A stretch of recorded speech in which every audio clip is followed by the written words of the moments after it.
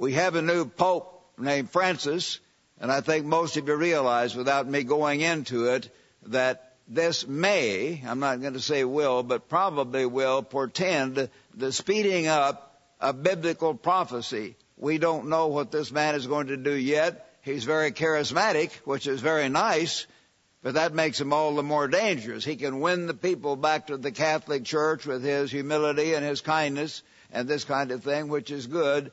But at any rate, we'll have to see what happens. But certainly it indicates prophetic things are going to speed up. And for that we can be thankful, because we're certainly looking forward to Christ's return. The last couple sermons I've given have been kind of pre-Passover sermons. I talked about Christ's sacrifice, His shed blood, His broken body, and what He went through on behalf of our sins. And then I talked later, as I think Mr. Harp noted, on how we ought to examine ourselves and get ourselves right before Christ comes and before we take the Passover. I want to speak today about another aspect of Christ. I'm not going to get away from speaking about Christ. This is the other aspect of Christ's work. How does Christ live His life in you? How does Jesus Christ, as our high priest and living head, live His life in you? That is certainly one of the most important things Christ is doing right now. Turn with me, if you would, to Romans, the book of Romans, chapter 5, and beginning here let's start in verse 6. Paul wrote, "For when we were still without strength in our carnal lives, in due time Christ died for the ungodly. For scarcely for a righteous man will one die, yet perhaps for a good man someone would even dare to die. But God demonstrates His own love toward us, in that while we were still sinners, Christ died for us." And we always want to remember that. We were still sinners. We had been sinning and sinning and sinning and going our own way, and Christ died for us. He didn't get mad at us, as Mr. Hart described about a helpless little child. We were like that compared to God, and Christ died for us. Much more then, get this, having now been justified by His blood. Here's where the Protestants get all mixed up, so notice carefully what I'm saying. Yes, Christ justified us by His blood. Justify means to forgive your past sins, to line you up, to make you right. And some of them to say declared righteous. It can be that, but frankly it goes beyond that when you understand the Bible. Some of the Protestants try to limit it to that. But Christ made us right in the sense we're lined up, we're declared righteous by the blood of Christ. Our past sins are forgiven through the blood of Jesus Christ. But that does not save us. They sometimes get justify and save mixed up. Notice it goes on here. We're justified by His blood. We shall be saved from wrath through Him. For if when we were enemies we were reconciled to God, justified, in other words, through the death of His Son, much more, having been reconciled, having been justified, we shall be saved by what? By His death? No, we shall be saved by His life.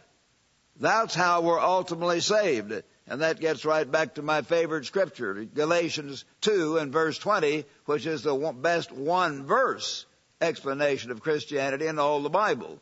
Certainly you can make it more complete by citing many verses, but I think this is the best one verse, where the Apostle Paul said, "I'm crucified with Christ, yet I live. I'm not a dead man, but Christ lives in me. And the life which I now live, I live by the faith of," as it ought to be, "I live by the faith of the Son of God, who gave Himself for me." So Christ lives His life in us. We are saved, we're justified, we're forgiven our past sins by His death. That brings us back right to point zero. We're not under the death penalty, but that does not ultimately save us. We are saved by Him living His life in us, by making us like God, by helping us have the kind of character that can make us fit to live forever. We're saved by His life. That's a very, very important thing to understand. That's the other part of the work of Jesus Christ. In John chapter 14, if you join me in turning there, John chapter 14, notice, I read some of this a couple of weeks ago, but I want to read it again. Jesus said in verse 6, I am the way, the truth, and the life. I am the way. How do you get into eternal life? Christ is the way. He has to live His life in you. He has to bring about your forgiveness, your reconciliation to God, and then live His life in you so you're fit for eternal life. I am the way. I am the truth. They had all kinds of pagan philosophies and ideas and speculations. Christ is the truth. I am the life. I am the life. The only life there is that's worth living. I represent what life is all about. I am the perfect life. And frankly, brethren, I think most of you know this, but it's good to back off and think about it. This doesn't prove at all, of course, Christ was the Son of God at all. All the other things we know Christ did prove that. But it's an amazing statement. Either Christ was the greatest and most egotistical braggart in the universe, making a statement like that, I am, or else He was what He said He was. He was God. That's why He could say that. He was the way, the truth, and the life. So He's the way we get into eternal life. No one comes to the Father except through me. You don't get into the Father through believing the teachings of Buddha, through believing the doctrines of the Mohammedans or Islam. You don't get into eternal life any other way except through the true, not the false Christ, the true Jesus Christ of the Bible. If you had known me, you would have known my Father also. From now on you know Him and have seen Him. And Philip said, Lord, show us the Father, and that's sufficient. Jesus said, have I been with you so long, and yet you have known me, Philip? Here I've been with you, God in the flesh. You've seen me helping, giving, serving all day long. You've seen me heal the sick. You've seen me raise from the dead. You've seen me cast out demons. You've seen me quiet a storm and just stop a raging storm right in its tracks. All kinds of things. Don't you grasp who I am? No, they really didn't. And that's why they were shocked. Here's this young man their age, about 30, 31, 32, 33 years old, and they took him for granted. And every now and then he did one of his things, and they thought, wow, what's going on? They were astonished. They were still carnal, and they did not understand fully what they were dealing with. Don't you know who I am? You have not known me, Philip. He who has seen me has seen the Father. So how can you say, show us the Father? We see Christ, and we see the Father, I should say, in Christ. He perfectly reflected the personality of God, the mind of God, and most of all, the character of God. Do you not know that I am in the Father, and the Father in me, as the Father must be in you, and the Father must be in me, and the Father, and the words that I speak to you, I do not speak on my own authority, but the Father who dwells in me, He does the works.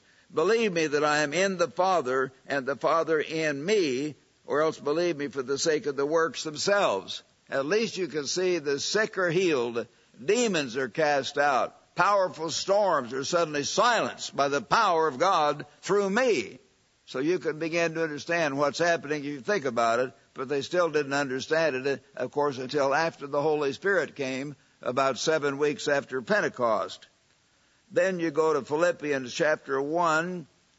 So the way we come to God is through Christ, and through Christ living in us as God the Father lived in Christ. We're going now to Philippians chapter 1, if you would, and notice here beginning in verse 18, Philippians chapter 1. Paul wrote, what then? Only that in every way, whether in pretense or in truth, Christ is preached. So he was very grateful that for whatever reason, Christ was not yet known very much. We may not need that as much today as they did then, but just the name of Christ began to be talked about all over the Roman Empire. Christ is preached, and in this I rejoice and will rejoice, for I know that this will turn out for my salvation through your prayers and the supply of the Spirit of Jesus Christ, according to my earnest expectation and hope, that in nothing I shall be ashamed, but that with all boldness, as always, so now Christ will be magnified in my body. Paul desperately wanted Jesus Christ to be magnified by what Paul said, by what Paul thought, by what Paul did. He wanted to magnify Christ's body in every way he could. Christ will be magnified in my body, whether by life or by death. Because Paul was in danger of death, and he knew that. And even if in death, if he could go to his death with faith and courage and do those things and say those things that honored God right up to the day of his death, he would be honoring God. For to me to live is Christ, and to die is gain.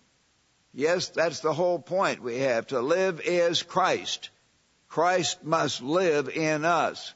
That is our life. If we have any life apart from that, well, we all do, but we'd better be sure that life gets smaller and smaller and smaller, and Christ in us, the life we live in Christ, gets larger and larger and larger. And we have to learn to think of it that way. For me to live is Christ. Christ living, Christ doing. But to die is gain.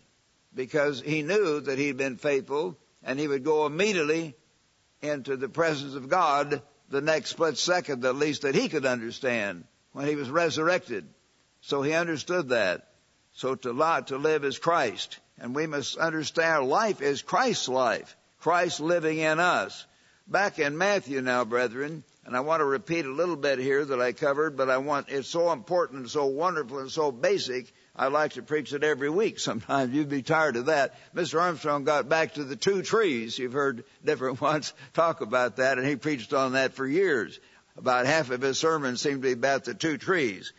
But here is Christ speaking, and before that, the description in Matthew 4, verse 23. Matthew wrote, Now Jesus went about all Galilee, teaching in their synagogues, preaching the gospel of the kingdom, and healing all kinds of sickness and all kinds of disease. Sometimes we get scared when we hear the word cancer, when we hear the word diabetes, when we hear the word heart attack. Oh my, when we hear the word AIDS. That's not too hard for God. It doesn't make any difference. God is God. There is no power to stand up against God. And Christ went about healing all kinds of sickness and all kinds of disease. He had the total power of God, and of course he had the total faith of God, which we don't have to that degree, but he did do that. So all kinds of people with the various diseases, torments, and those afflicted with demons were brought to him, and he healed them. And great multitudes followed him from Galilee, Decapolis, Jerusalem, and beyond the Jordan. And seeing the multitudes, Matthew 5 now, he went up on a mountain, and they didn't have any mountains around Israel, by the way, as we think of mountains, we who've lived in California, but they were big hills. They would go up maybe 1,500 or 2,000 feet. So they were big hills, and we think of all things by comparison. So they were big hills that he had, and he went up on the side of one of these big hills like I grew up in, the Ozark Mountains. More the Californians would say Ozark Hills, but they're still big comparatively, and they're pretty. So he went up on the side of this big hill. His disciples came up and sat next to him. Then he opened his mouth and taught them, saying, and we want to review this, and I hope all year long, that all of you will go over this section of the Bible once or twice a year at least, every year of your life.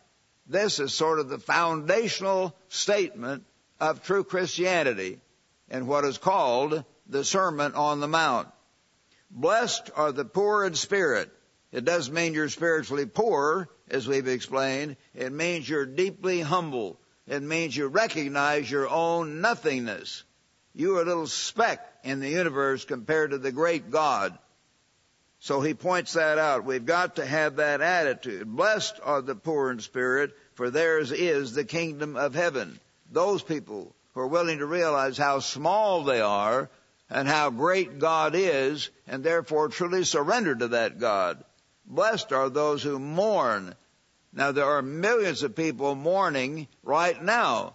No doubt tens of thousands of them in Africa who've just lost a wife or a husband or a young boy beaten up or killed or tortured or that kind of thing, and the various tribal wars going on there.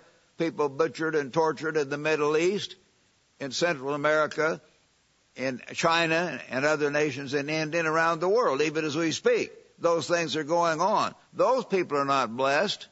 They're part of the vast majority of humanity who are suffering because of 6,000 years of mankind's rebellion against God. I hope they will be blessed, and the vast majority will when they're called, when God opens their minds. But he's talking here, obviously, about people who are mourning spiritually. And you turn back to Ezekiel chapter 9, verse 4, and it talks about those people would be protected who are sighing and crying for the abominations of Israel, the abominations of Jerusalem.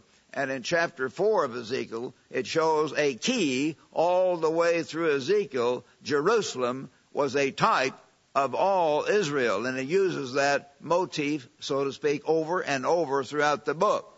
So if you sigh and cry in the right way, we don't want to be overly discouraged, but as you see more of these, I see one of the main senators, more famous senators came out today, and he said, well, I'm deciding that same-sex marriage is okay. Why did he say that? Well, he explained he thought it was okay because his son comes to him and tell him, I'm a homosexual. What if my son comes to me and tell he's a homosexual? I'm too big to beat up on them now, but I would really get in his face and say, what's going on? Who screwed up your mind? I've taught that a man is a man, a woman is a woman, and the whole purpose of life, and that has never happened to me, and I'm sure it never will. But this man thought he'd change his whole concept of marriage, God's definition of marriage between a man and a woman, because his son was afflicted with what the American Psychiatric Association just recognized a few decades ago as a mental illness. They had it classified as a mental illness. Many books have come out with that. The homosexual lobby was so powerful and arrogant and pushy that they got them to change it. So now they're going along with it. It's not a normal thing at all, and most of us realize that. But we can be sighing and crying as we realize more young men are not eating. They're eating these processed foods.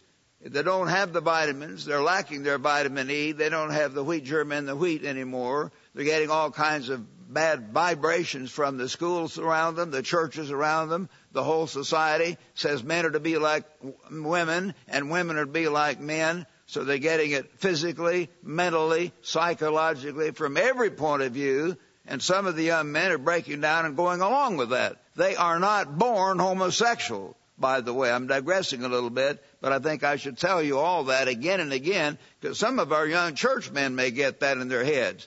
Get this, young men or women, you are not born homosexual.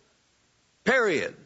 If Almighty God made you a homosexual, then God created you for the lake of fire. Does God create anyone for the lake of fire? No, He does not. Homosexuals, if they don't repent, murderers if they don't repent, child molesters, liars, thieves will all end up in the lake of fire. We know that. God did not create anyone to be that way. He allows people to have a tendency to be overweight. They have certain genes in their family, and they tend to be that way. If they give into that and eat a certain lifestyle, then they have more harder time fighting it than someone who doesn't have that tendency. Others will have a tendency toward high blood pressure. Others in their family genes will have a tendency toward cancer, diabetes. Others will have a tendency toward alcoholism. That's an inherited tendency. There are those tendencies, and you can have those tendencies. But that does not mean you need to be fat. It does not mean you need to be a homosexual. It does not mean you need to be a drunkard. You can always control yourself through the help of God's Spirit, and that's what God wants us to do. And we can do that and must do that. But we should sigh and cry over the absolute abominations that our beloved nation is getting into, where more and more hundreds of thousands, millions of people are getting into these perverted lifestyles where young men and women will just live together without benefit of marriage, and then they'll have it come out in Parade magazine or even some of these mainstream publications as though it's just fine. Miss So-and-so and her boyfriend are living together. They don't say it's bad. They just act like that's, 2 and 2 equals 4. They take it for granted. It never was taught for granted when I grew up, and most of you old people know that. The young people, some of them don't know that. It's all around them. That is not something to take for granted. That's an abomination. That must not be, and that will not be. Well, another few decades from now, Christ will come to this earth as King of Kings, and they will learn to have the right kind of life, the right kind of marriage to a person of the opposite sex, and they will have children, and they will have family, and they will have decency, and they will have the right kind of love and joy and peace that God intended. But we can certainly cry and sigh and just ask God, please, Father, send Jesus soon. Come quickly, Lord Jesus, as these abominations get worse and worse all around us. They're reflected in the TV programs. They're reflected on the Internet. They're reflected in almost everything you read. They're reflected in our music. It's sick, and we have to sigh and cry that we have to be part of it. Blessed are the meek, those who are teachable. Meek means humble and teachable. It has that inference. For they shall inherit the earth. Learn to be teachable if you're going to be in God's kingdom, if you're going to reflect Jesus Christ. Blessed are those who hunger and thirst for righteousness. Here's Christ's basic teaching. Don't just read the Bible once in a while. Please, brethren, don't just pray once in a while. Get up early in the morning and begin to seek God. Blessed are those who hunger and thirst.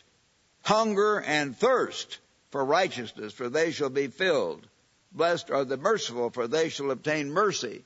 Learn to be merciful to others. That doesn't mean you accept their lifestyle. That doesn't mean you say they're as good as we are. You're not judging them. God's Word is judging them. You don't have to be mad at them.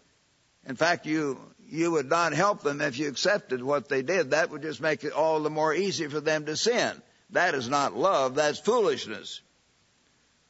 So don't go along with evil, but do be merciful so you don't hate. You don't want to hurt them. Blessed are the pure in heart. The pure in heart are those who don't have some special personal axe to grind. They simply want to do God's will. Not my will, but thine be done. That is a pure attitude, a pure heart. For they shall see God. Blessed are the peacemakers. Some people like to stir up trouble. They, well, the church is against us, the minister's against us, or our boss over here. We don't like him because of whatever. They're not peacemakers. They want to stir up trouble. Blessed are the peacemakers, for they shall be called sons of God. Blessed are those who are persecuted for righteousness' sake, for theirs is the kingdom of God. And we will have to go through a lot of that in years to come. Blessed are you when men shall revile you and persecute you and say all kinds of evil against you falsely for my sake. Rejoice and be exceedingly glad, for great is your reward in heaven, for so persecuted they the prophets who were before you.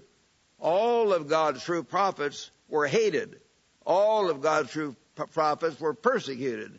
They weren't all hated by everybody. I don't mean that, but they certainly had a certain degree of hate. And Jesus described how many of them were killed, and they were run out of town. They were beaten. They were thrown in prison. They were sawn asunder, sawn right in two, as Hebrews 13 says. It wasn't fun stuff all the time. They had to prove to themselves that God is real, that Christ is real, and I'm going to give my life to that God, and I mean it right down to my toenails. You have to come to that and want to live this way.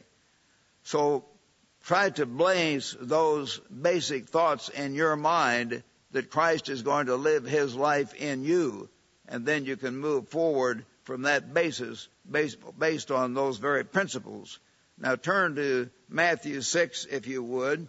In Matthew 6 here, it describes, of course, all the way through how to pray, how to fast, and so on, rules of Christian living, how to give and not to give to show off. So it says when you do good deeds, be sure you don't think too much about it or brag about it. And he says when you pray, in verse 9, in this manner therefore pray. And this is another part of reflecting Christ. Learn to pray as Christ prayed. Again, this is very basic, but I want us to get it. Our Father. How do you start your prayer? Christ tells you, start out by acknowledging the Father. Not a Father on earth, but our, not my Father, I'm the great one, our Father in heaven, the great King, the great ruler of heaven and earth. Hallowed be your name. So you start out your prayer by hallowing God's name. You finish your prayer by hallowing God's name, as we shall see. Your kingdom come, your will be done on earth as it is in heaven. And of course, many people in the world think the kingdom is the church, or the kingdom is a warm feeling in their heart, or whatever. We know the kingdom is a literal government of God to be set up on this earth under Jesus Christ. May Christ come soon.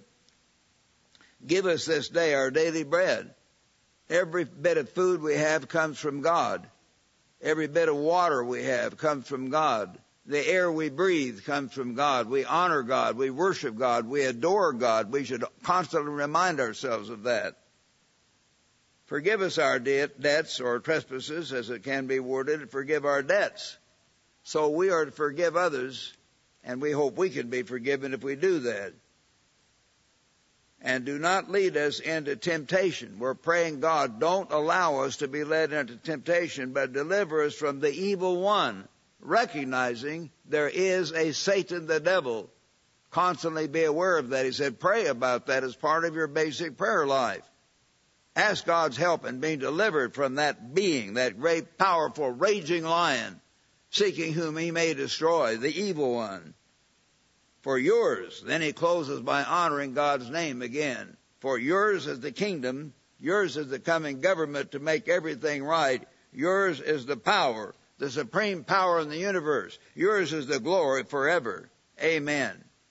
And then he goes to another tremendously important aspect of Christianity that I want to cover right here, of reflecting Jesus Christ. How do you reflect Jesus Christ in your life? For if you do forgive men their trespasses, your heavenly Father will also forgive you. But if you do not forgive men their trespasses, neither will your Father forgive your trespasses. God will not forgive you unless you forgive others. And this theme is repeated quite a number of times in the Bible, as most of you know. But I want to just come to one point here. One example is back in chapter 18, Matthew 18. Here it tells about a great rich man forgiving a debt of one of his servants. And so then he went out and tried to take advantage of another servant and would not forgive him who was serving him. And then God says, you wicked servant, this is Matthew 18, verse 32. You wicked servant, I forgave you all that debt because you begged me. Should you not also have had compassion on your fellow servant, just as I had pity on you? And his master, a very picture of God here in the Bible, his master was angry and delivered him to the tortures that he should pay all that he owed that was due to him. So, Jesus said, my heavenly Father also will do to you if each of you, get this, brethren, if each of you from his heart does not forgive his brother. We've got to learn to forgive others from our heart. I don't always do that. You don't always do that probably. And then I'll go back later and realize there's this guy stabbed me in the back and went off and caused trouble, maybe even hurt the church at one point in time, and I'm bugged at him. It's all right to be bugged at him and realize what he did was wrong, but not hate him. I've got to be sure that from the heart, I hope the best for him. You've got to be willing to forgive from the heart those who have hurt you, who may have destroyed your job, who may have destroyed your career, who may have helped destroy your marriage, who may have destroyed your wealth, who may have hurt you in other ways. We don't know how they've hurt you. You know. It doesn't make any difference what it is. You have got to ask God to help you forgive them from the heart. That ain't easy, as we say. It isn't easy. We've got to have God's help to forgive others from the heart, so God will forgive us. then we can have a clean attitude toward every human being, and we can hope that God will, in His mercy, teach them lessons. But we're not to ask God, bring them down, give it to them, give it to them. You know what I mean? That's not to be our attitude. And I know back in Joplin High School, that our cheerleaders, the pretty young girls who were the cheerleaders for the football team, there was this cheer they used to give when we were blocking and knocking the other guys out or whatever, and say, hit him again, harder, harder. No, that's not to be our attitude spiritually. We're not to ask God to hit him again harder and harder. We say, Father in heaven, if this man has hurt me, if he's done bad to my child, bad to my wife, bad to myself, bad to my career, bad to my everything, teach him the lessons he needs to learn. But in your mercy, and please help me to forgive him and know you will take care of it in perfect wisdom, in perfect love, in perfect kindness, and so on. Forgive him from the heart and ask God fervently to help you do that. If you can have that attitude, then you can become, as Jesus said earlier, pure in heart. Those are things God wants us to learn. Let's turn on back in the book of Matthew, back toward the end here. Turn at this point, brethren, with me to Matthew 25. Matthew chapter 25.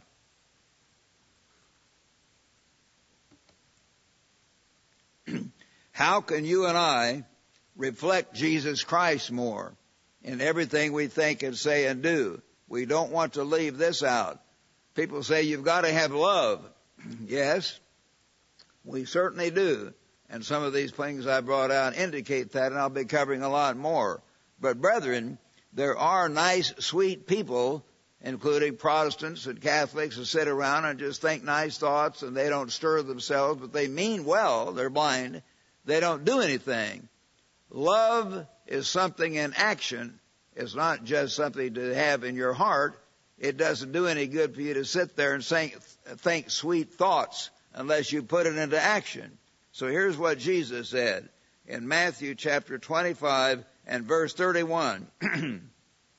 When the Son of Man comes in His glory and all the holy angels with Him, then He will sit on the throne of His glory. And all the nations will be gathered before Him, and He will separate the strong from the one from the other, as a shepherd divides the sheep from the goats. And He will set the goats on His right hand and the sheep on His left. The sheep on the right hand, the goats on the left, Then the King will say to those on the right hand, Come, you blessed of my Father, inherit the kingdom prepared for you from the foundation of the world. God has had this thought in mind for eons, to create beings, full sons in His own image. And here's one attitude He wants those full sons to have. God is the great giver.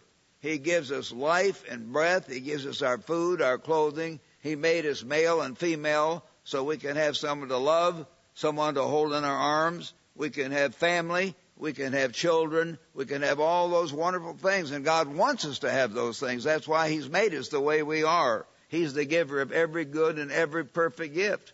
And we should worship Him and honor Him. But He wants us to give to other human beings as He gives to all human beings.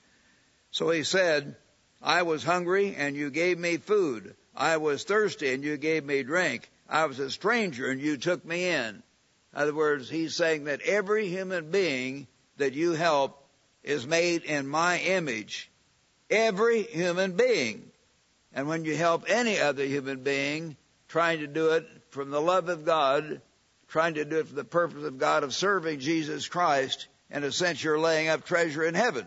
That's what God wants you to do. He says, I was hungry, and so on. I was naked, and you clothed me. I was sick, verse 36, and you visited me. I was in prison, and you came to me. How many of us have visited people in prison? I've only done that a very few times. I probably should have done that a lot more. We have people who are sick. We have people who are thirsty. We have people who are strangers. I've talked to our local team here 3 to 6 times. I don't know how much we're doing about that yet. I'll just remind them we need to bring it up again and get a regular program going and do it even more. Do it even more than we are as a church, officially, and individually. It's something we individually can do. And I can do more of that. I can't do it as well as some of you who are younger and don't have the pressure of the job that I do. As most of you know, I have a hard time walking around even, and when I get up, someone has to pull me up, and I have to be helped in and out of doors and in and out of the cars. And I was complaining about a year or two ago, well, I have these pretty young women around here helping me in and out of doors, and I used to help them, and now they're having to help me. I said, it's kind of embarrassing. And this guy said, well, it's the best of both worlds. So anyway, they're helping me now, but I can't do as much, but I should try to do more. But some of you young people may not have a whole lot of pressure on you in your job and in your responsibilities. This is a way you can serve. And I hope, Mr. League and Mr. Rodman there, we can get maybe even a youth program going to where it's not just having basketball or tennis, but actually going out and visiting people, helping people, and taking care of people. That can help those young people build that kind of thing in their character. The Protestants don't understand the whole truth. I understand that. Because I was telling my wife this morning, we were talking about grandparents and the wonderful thing they can be. One of the greatest examples and helps in my entire life was the only grandparent that lived beyond my age 9. My grandfather Meredith died when I was age 9, and my mother's parents died before that. I was only 5 or 6 years old, and they were gone. I never really got to see them or remember what they looked like very much. But grandmother Meredith, Elizabeth Cunningham Meredith, her maiden name was Cunningham, and she was a very good Methodist and in her own way a very good Christian. She went out to visit the poor. She would go out to the little shanties at the edge of town. Joplin was a mining town, and when a mine was closed down or subsidiary, industries closed down that were connected to the mines, some of the people were out of work, and the men didn't have any money. Some of them were living in little shacks. They didn't have enough to eat. And grandmother regularly would go out and take them food. She'd take 1 or 2 great big baskets full of food or big sacks full of food, and she'd take her Bible or have a little Bible study and a little prayer, and they'd put up with her little prayer to get the food. I know that. Still, they knew she was trying to do good. And my dad didn't want me to drive very much. I was not a terrible driver, I don't know, but I never got a chance to find out. We only had one old 1932 Buick. It was during the war when I was, 15, 16, 17 years old. The Second World War was raging, and we didn't he had to take care of that one car we had, and he didn't want Roderick to wreck it, So he was very careful in how often he let me have, but he would let me drive the car out to take grandmother out on her visitations. And that was very good for me. I have never forgotten that. How she helped those people, took them food, and I helped carry the big sacks in for her, of course. And then she'd go visit my granddad's grave. She was not a grave robber, but a grave visitor. And she liked to go visit his grave, so I got to drive her to the graveyard. My dad didn't like to do that either, and he had to work hard all day. It wasn't his fault. Back in those days, people worked all the time. He worked about 10 hours a day. He came home, he was so tired, sometimes he'd let her just flop on the floor before dinner and just lie there straight out. Even up in his 40s and 50s, he got very tired working those long hours, so he wasn't lazy. But he let me do some of that for my grandmother, so it helped me. And she had little Bible studies with me and talked to me about God, and God was very real to her, and she'd read me passages from the Bible.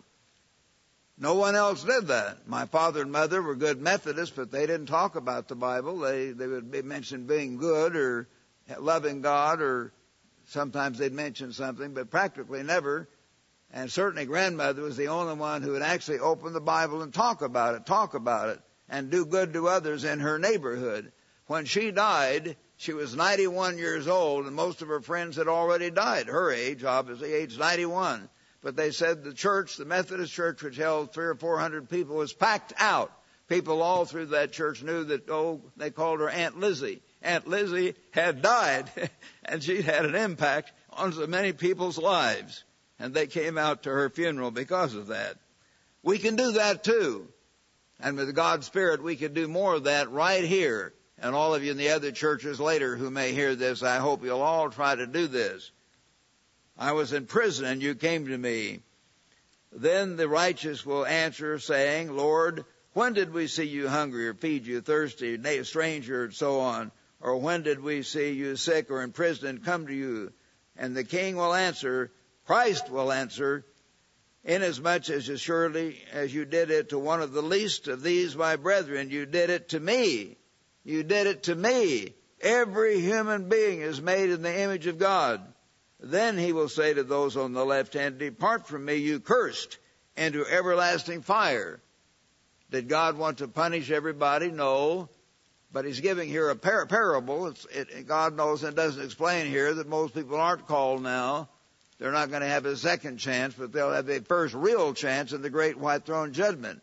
But the picture is that those who won't ever learn that lesson, they're not going to be in God's kingdom. We've got to learn to give, to help, to serve. Love is active. Jesus Christ was active. He served people, helped them, taught them, blessed them, healed them. No doubt had outflowing concern in the way he talked to them all day long. And you see that all the way through the book of Acts, that his disciples helped one another. They divided up their goods. They gave them to everyone who had need.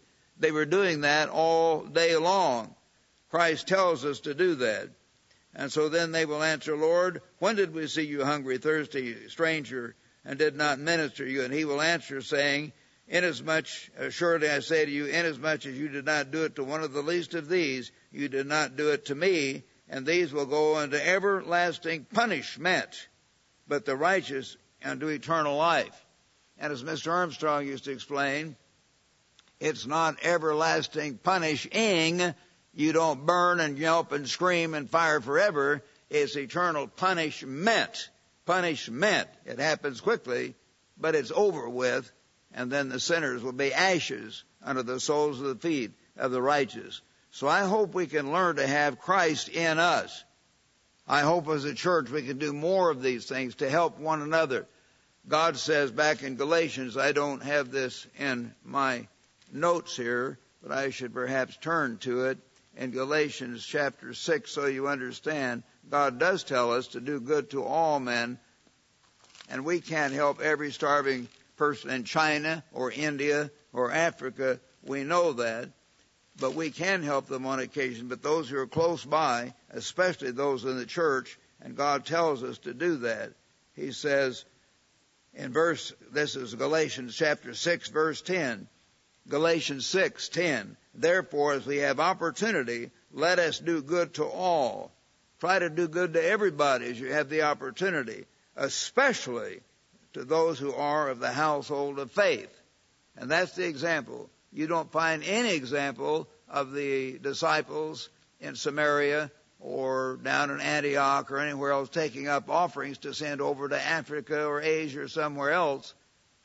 They didn't have the postal systems and travel as we do today, but the whole thing was helping those they could see and help, and most of it was helping others who they were around. If your neighbor in your neighborhood has a fire and their house burns down, you can help them. Even though they're not in the church, you should. They're nearby. That's the example in the Bible. Help your neighbor. Help those you're in contact with. You don't have to be trying to help those who are maybe 5,000 miles away and you don't even know, and you give it to some charity, and they may give there are some of the charities, like the Red Cross have had these great, huge salaries, $300,000-$400,000 being paid to these people who are supposed to be helping others. Ridiculous.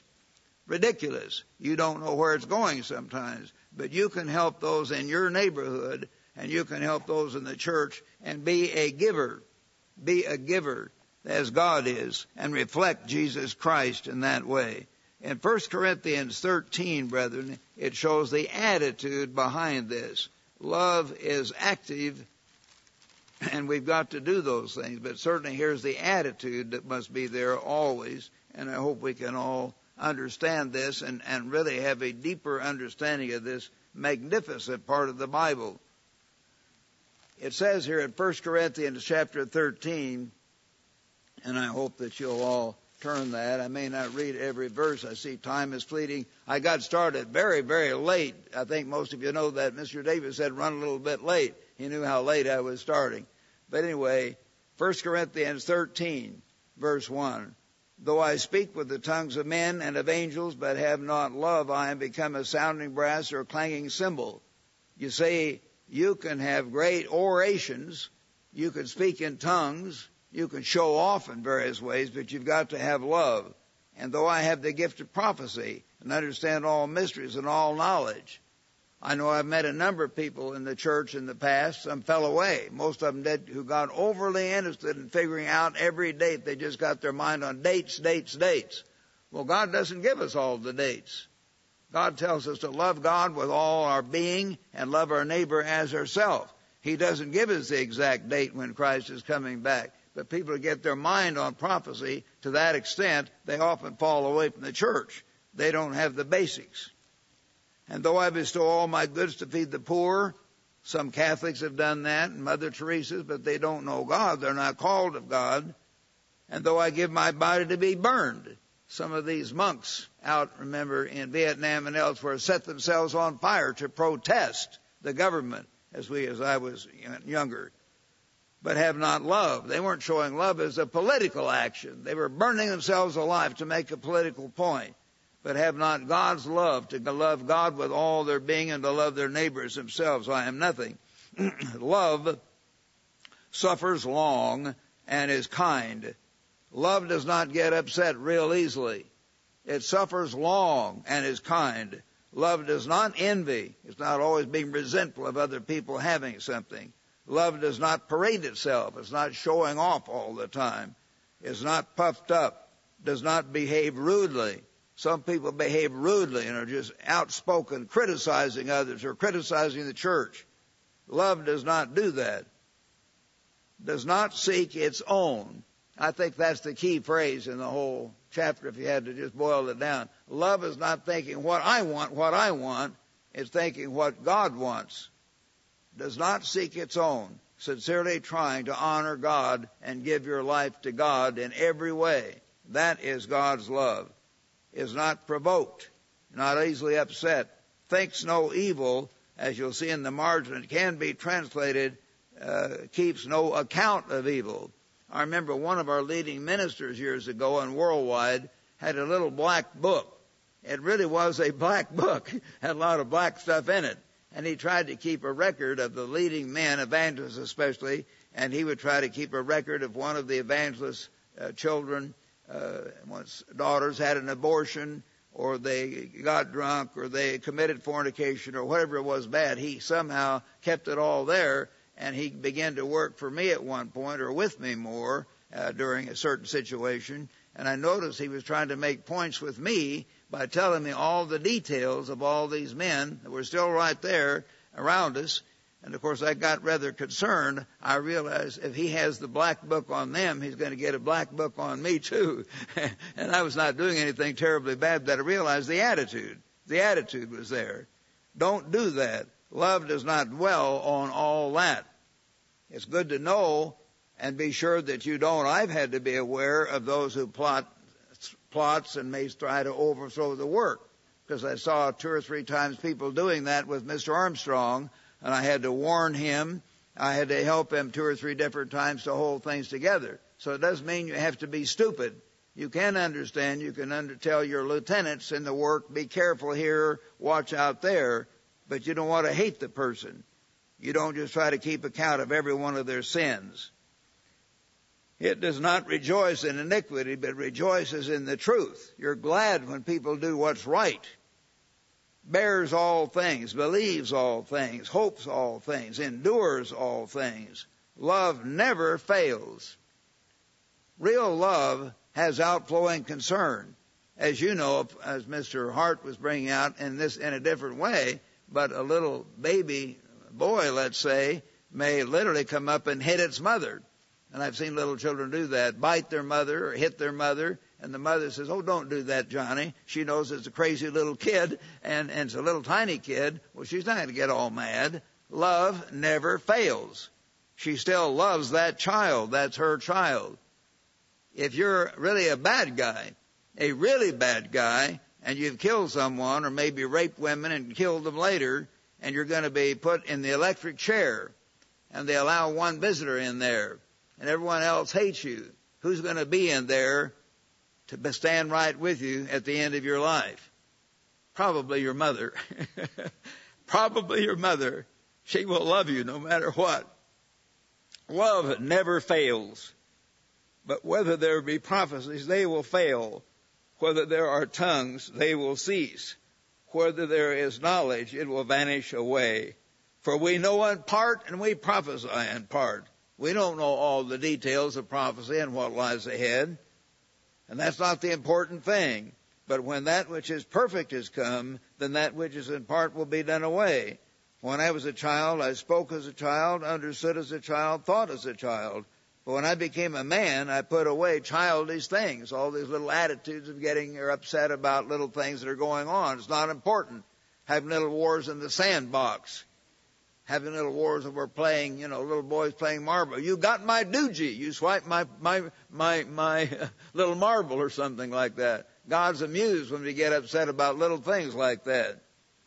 For now we see in a mirror dimly.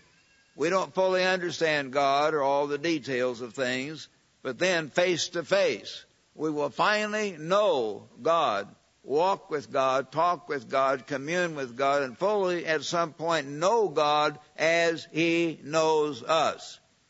And now abide faith, hope, and love.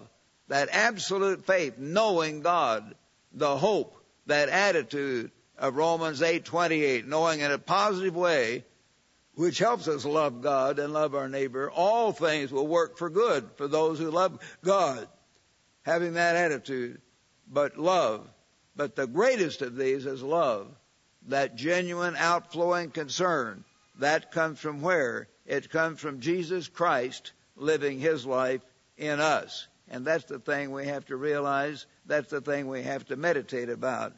Now let's go to Colossians, if you would. Colossians chapter 3, brethren. And here in chapter 3,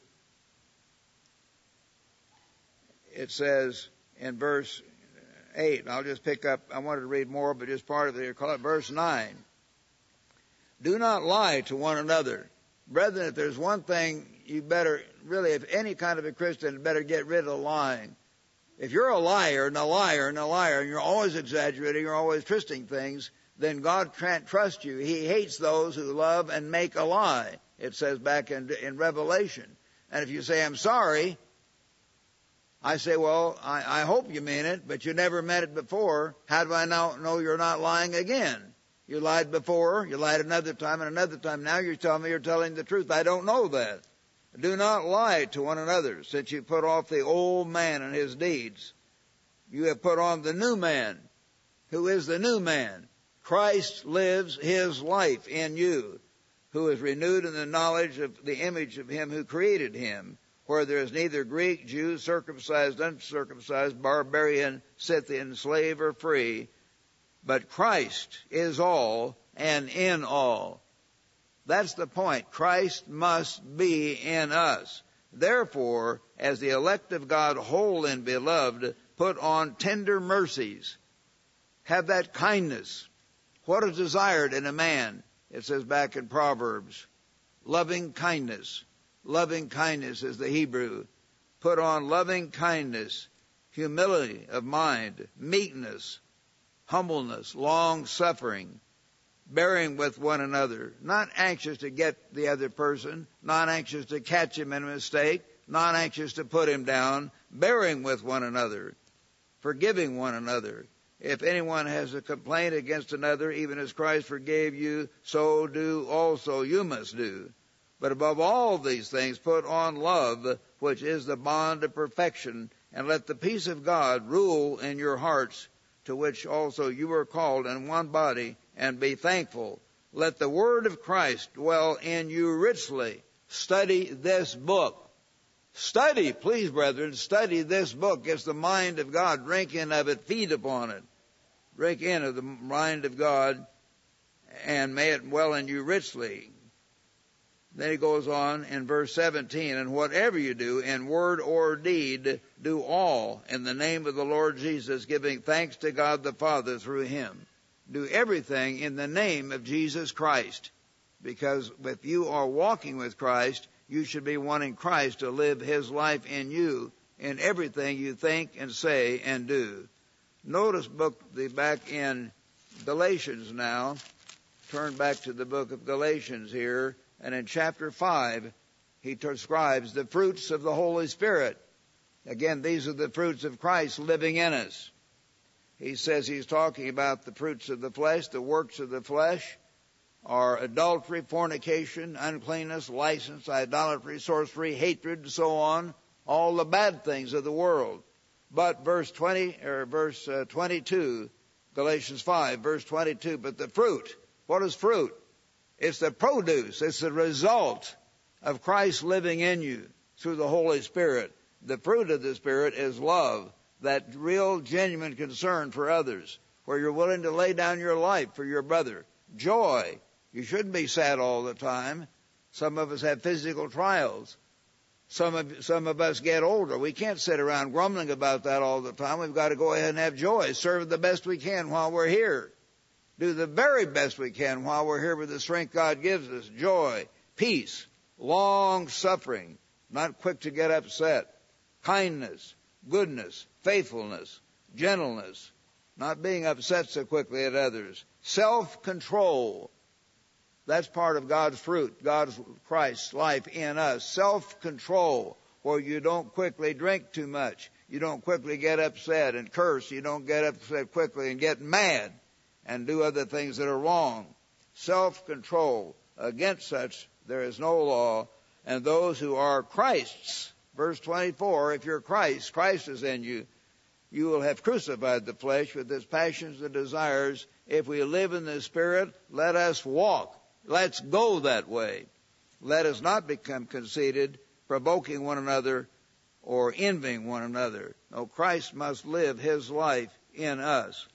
Now let's turn back again to Colossians, brethren. Turn with me one more time to the book of Colossians, and I'm going to begin reading here in chapter 3. Colossians 3, verse 1. If then you were raised with Christ, seek those things which are above, where Christ is, sitting at the right hand of God. Set your mind on things above and not on things on the earth. For you died, and your life is hidden with Christ. You see, Christ is your life. Your life is hidden with Christ in God. When Christ, who is our life, please read about that often. When Christ, who is our life, he's to live in us, move in us, help us to help others, appears, then you also will appear with him in glory. You will be glorified if you have this Christ living in you. And then he says over in verse 16, I think we want to pick up here in verse 16, he says, let the word of Christ dwell in you richly in all wisdom, teaching, admonishing one another in psalms, hymns, spiritual songs, singing with grace in your hearts to the Lord.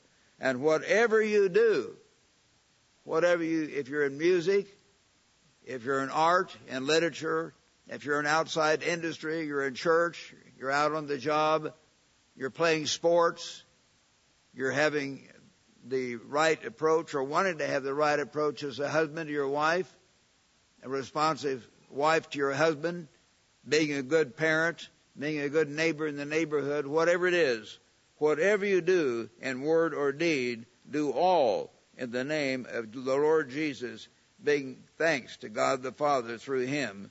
So God wants us to have that spirit and that approach, as I say, in everything that we think and say and do. And certainly that's what God wants. So I hope we can do that. And brethren, I hope in all those ways we can reflect Jesus Christ. We can learn to be givers like God is giver, giving your life to Christ, giving your life to God through Jesus Christ. And in that way, you will be reflecting Jesus Christ in everything you think and say and do. And this is Christ living his life in you. And this, of course, is the final work. This is the work of Christ. Christ died for you to reconcile you to God. Christ is guiding your life now, but his final work is making you into the spiritual masterpiece as a full son of God, where Christ will be living his life in you, and you will be reflecting Christ, and then you will be worthy through Christ in you, you will be fit to live forever in the kingdom and family of God, and so fulfill the purpose for which God created you, for which God has guided your life and called you, and the purpose for which God is guiding you now and giving you strength. You will fulfill God's purpose by having Christ live His life in you. Try to reflect Christ. Let Christ do the final job. This is the final work of Christ, and fully making you like God the Father and like Christ.